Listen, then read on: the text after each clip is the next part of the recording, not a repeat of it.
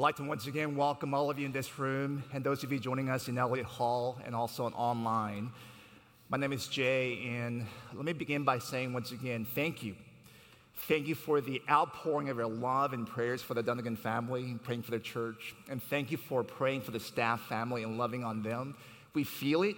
We want you to know that. We feel the power of prayer. The reasons why we're able to have this incredible strength and compassion right now as church is because the Lord is carrying us through the power of prayer. So we're so grateful for you. I'm going to encourage you to continue to do so. There are a couple of things that I want to share with you. In the New Testament, in 1 Peter, we hear God telling us that God uses trials and afflictions and sufferings to test our faith, to bring us the sense of deep maturity in God. So my exhortation and encouragement to you is this, that you don't let these days go by too fast, but you take some time for your own personal reflection on what God is doing in your own heart. Because God is at work right now, and God wants to pour into you. Jesus is the center of who we are. Let our eyes be above, look at the things above. Allow God to minister to us during these days. And second, in the month of November, we are bringing in trusted voices, guest pastors who know our congregation, who love our church, who love Brian deeply. And I believe that all of us need to hear words of comfort and healing during the season that we're in. And I'm so grateful for the people who are saying, yes, we want to be here. We want to be here for Highland Park Presbyterian Church. So next Sunday, we have Pastor John Ortberg joining us. John has been a longtime mentor to Brian, and he will be in our pulpit. He's been here with us before.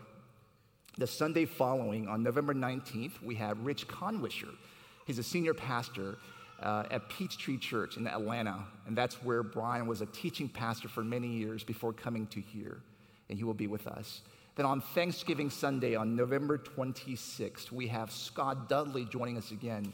Scott spoke at Brian's memorial, and he was a college pastor who shaped the formation of College Brian, right? College Brian, to be who he is, and we can't wait to see Scott come back to us on November 26th. And today we have Dana Allen with us. Dana is the executive leader of our denomination, the tribe of network of churches called ECO. And one thing I so much appreciate about about Dana is this, that this past few days, he has mobilized hundreds of churches, multiple pastors to pray for us, to pray for this congregation. And I'm so grateful for his leadership and his kindness and goodness to us. So will you join me in welcoming Dana Allen?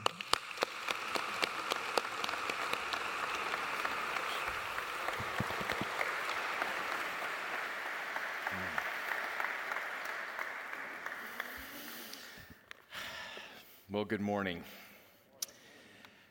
I guest preach at a lot of places in my role as the executive of your denomination, ECO, and usually what I say at the beginning is something like, it's an honor to be here and a privilege to be here. This morning, it is certainly a humble honor to step into this pulpit in the midst of the sensitivity and rawness of Highland Park Presbyterian Church in this moment in the season.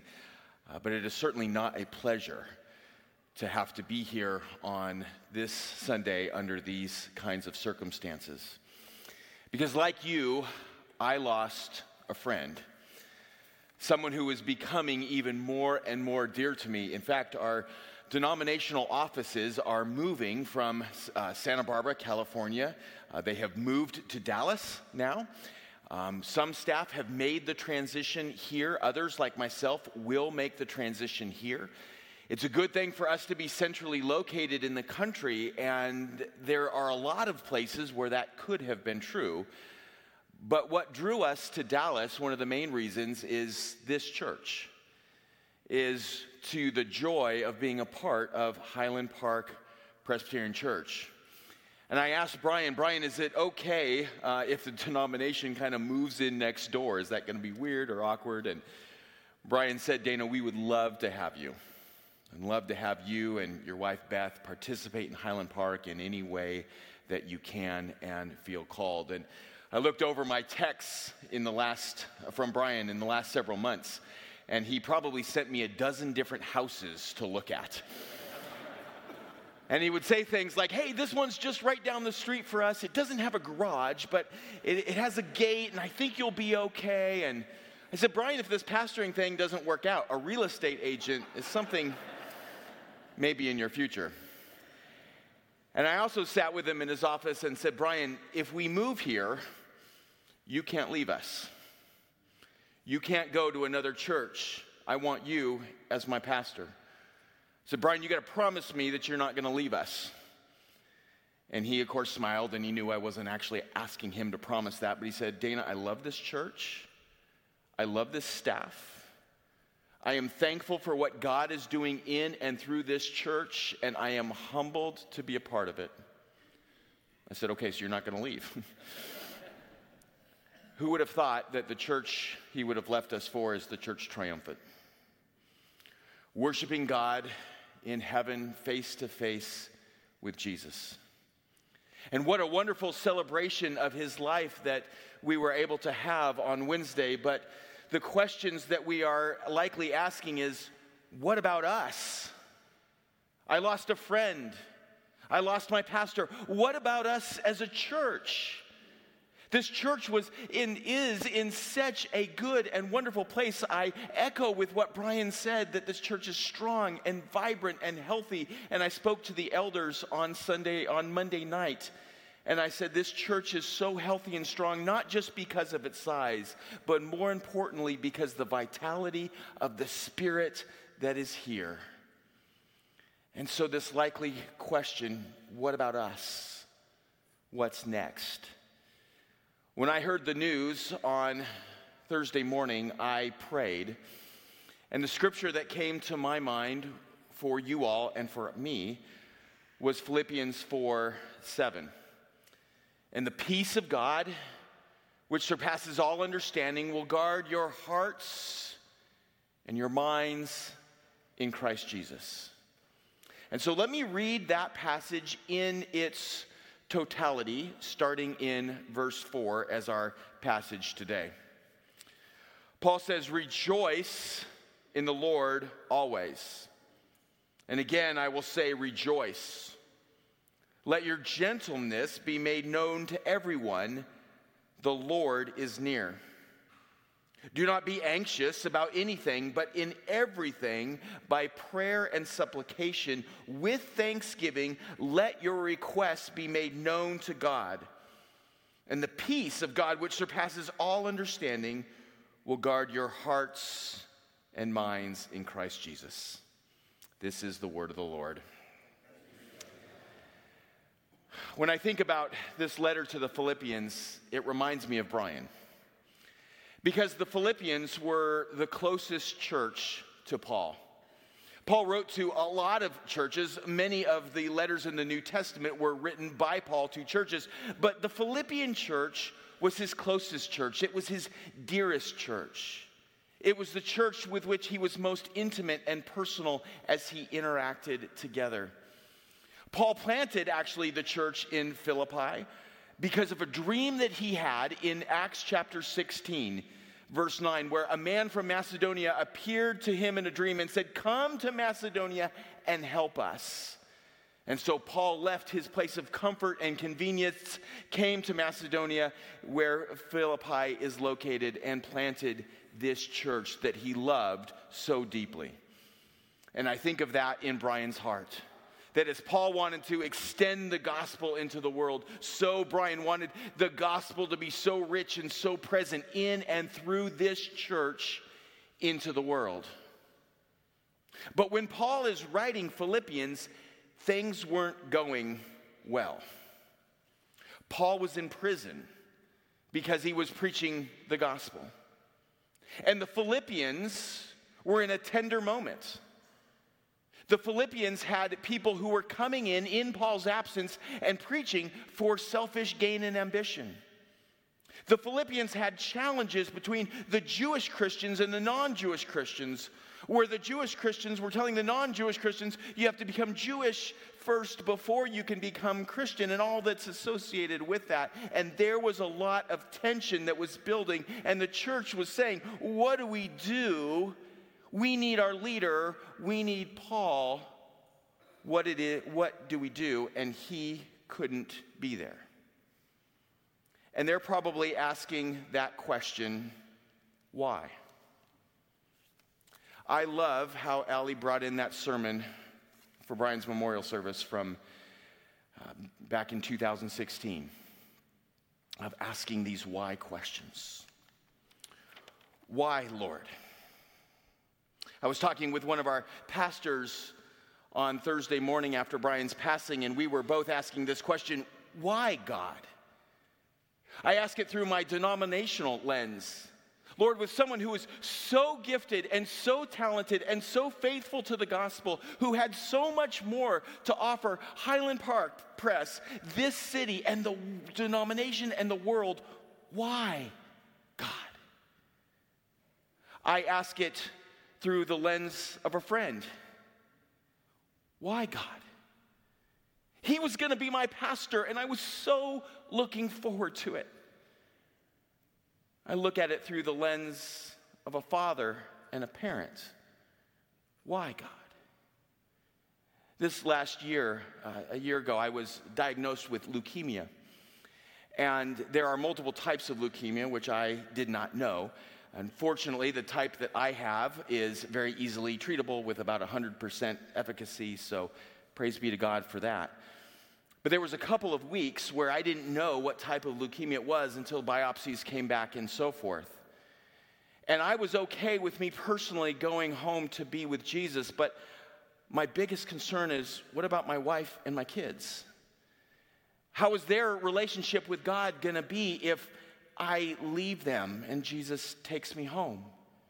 And I'm sure that many of our thoughts and prayers are with, as we have said so often in this week, with Allie as she parents, and Wheeler and Annie and CJ as they will wrestle with these questions of why. And you know, it's okay to ask why. Numbers 11:11, Moses says, God, why have you brought me this trouble? What have I done to you? Job says, God, why have I become a target? Psalm 10, David says, Lord, why are you far off from me in this time of trouble? And even Jesus on the cross quotes Psalm 22 and says, my God, why have you forsaken me? And we have some generic answers to those questions. We realize that we live in a fallen world. We live in a world that has been wounded because of sin. That God created this world where we would be in a perfect relationship with Him, with one another, and with our creation. And as sin entered the world, all of those things got broken and tarnished. And yet God, out of His glory and goodness, has been on mission all throughout Scripture and all in our lives to make true what Ramey read in Revelation 22, that there will be that day where we will be in heaven with no more crying, no more tears, no more pain. And so those are the generic answers, and they're true, about why do these things happen in a world like this, but it still doesn't quite satisfy. That's why I love Philippians 4:7. Because Paul says, there is a peace that is available, that is beyond all understanding. We don't have to fully understand all the things that go on in this world in order to have a peace that comes from God. God doesn't promise that He's going to give us all the answers here in this earthly life, and I don't even know if we will know, but I know we will not care in eternity. God never promises us all the answers. What God promises us is a peace that surpasses all understanding. As Brian said years ago, he promises not the answers to why, he promises to be with. He promises to be with. And what Paul says is that here is what this peace can do. This peace will guard our hearts and minds in Christ Jesus. Praise be to God. That this peace will guard our hearts and minds in Christ Jesus. See, we don't know what exactly was going on. We don't have the communication from the Philippian church to Paul, but again, we know they were concerned about the divisions that were taking place in their church. They were concerned about these false teachers who were coming into their presence. They were concerned about all of these things, and they were wondering why God couldn't be there. And so Paul is telling them, even in the midst of his own imprisonment, he wants to be there with the congregation. And he says, yet, there is a peace that surpasses all understanding, that will guard, that will protect your hearts and minds. See, because when we are in these times, our minds and hearts can spin out of control, can't they? When we have anxiety, when we have uncertainty, when things are not all buttoned up nice and neat for us, our minds and hearts can spin out of control. Again, when I was diagnosed with that leukemia, my mind began to spin out of control as I began to look for all the answers on the internet. Not a good idea, by the way.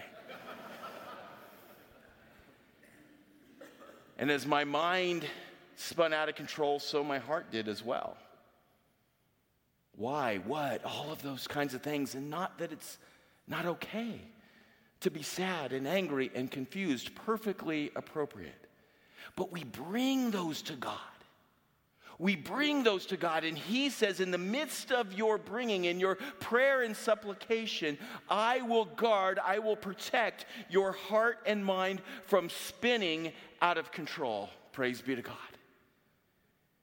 And that God will do that for us individually, and God will do that for us as a church. There is a collective heart and mind of this church that God is going to protect through his peace.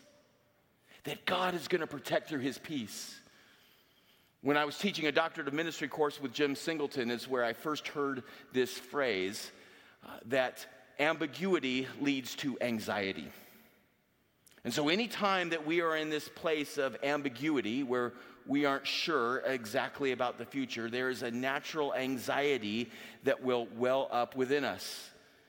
And we know that when we have that anxiety, we will go into fight or flight mentality. And so when the anxiety comes, sometimes we can go into flight mentality. That we got to figure it all out, that we got to button it down, that we got to make plans, we got to put everything in order, and that's a way that we deal with our own anxiety. And for others, sometimes we flight, we freeze, and we sit longer in that grief. And what I want to encourage you is that a lot of times when congregations are in this type of situation, the potential of fraction can occur between those who want to move full steam ahead and those who want to sit back and be in their grief a little longer. Both of those responses are perfectly okay. We all grieve differently and on our own timelines.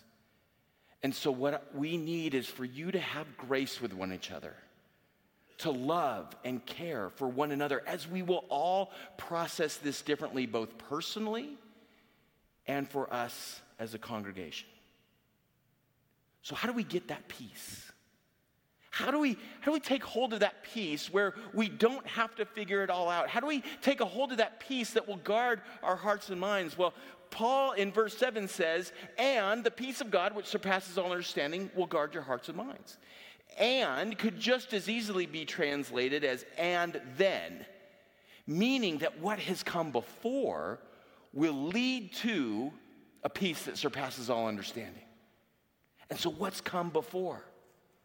What's come before is that Paul said in verse 4, rejoice in the Lord always, and he says it twice, rejoice.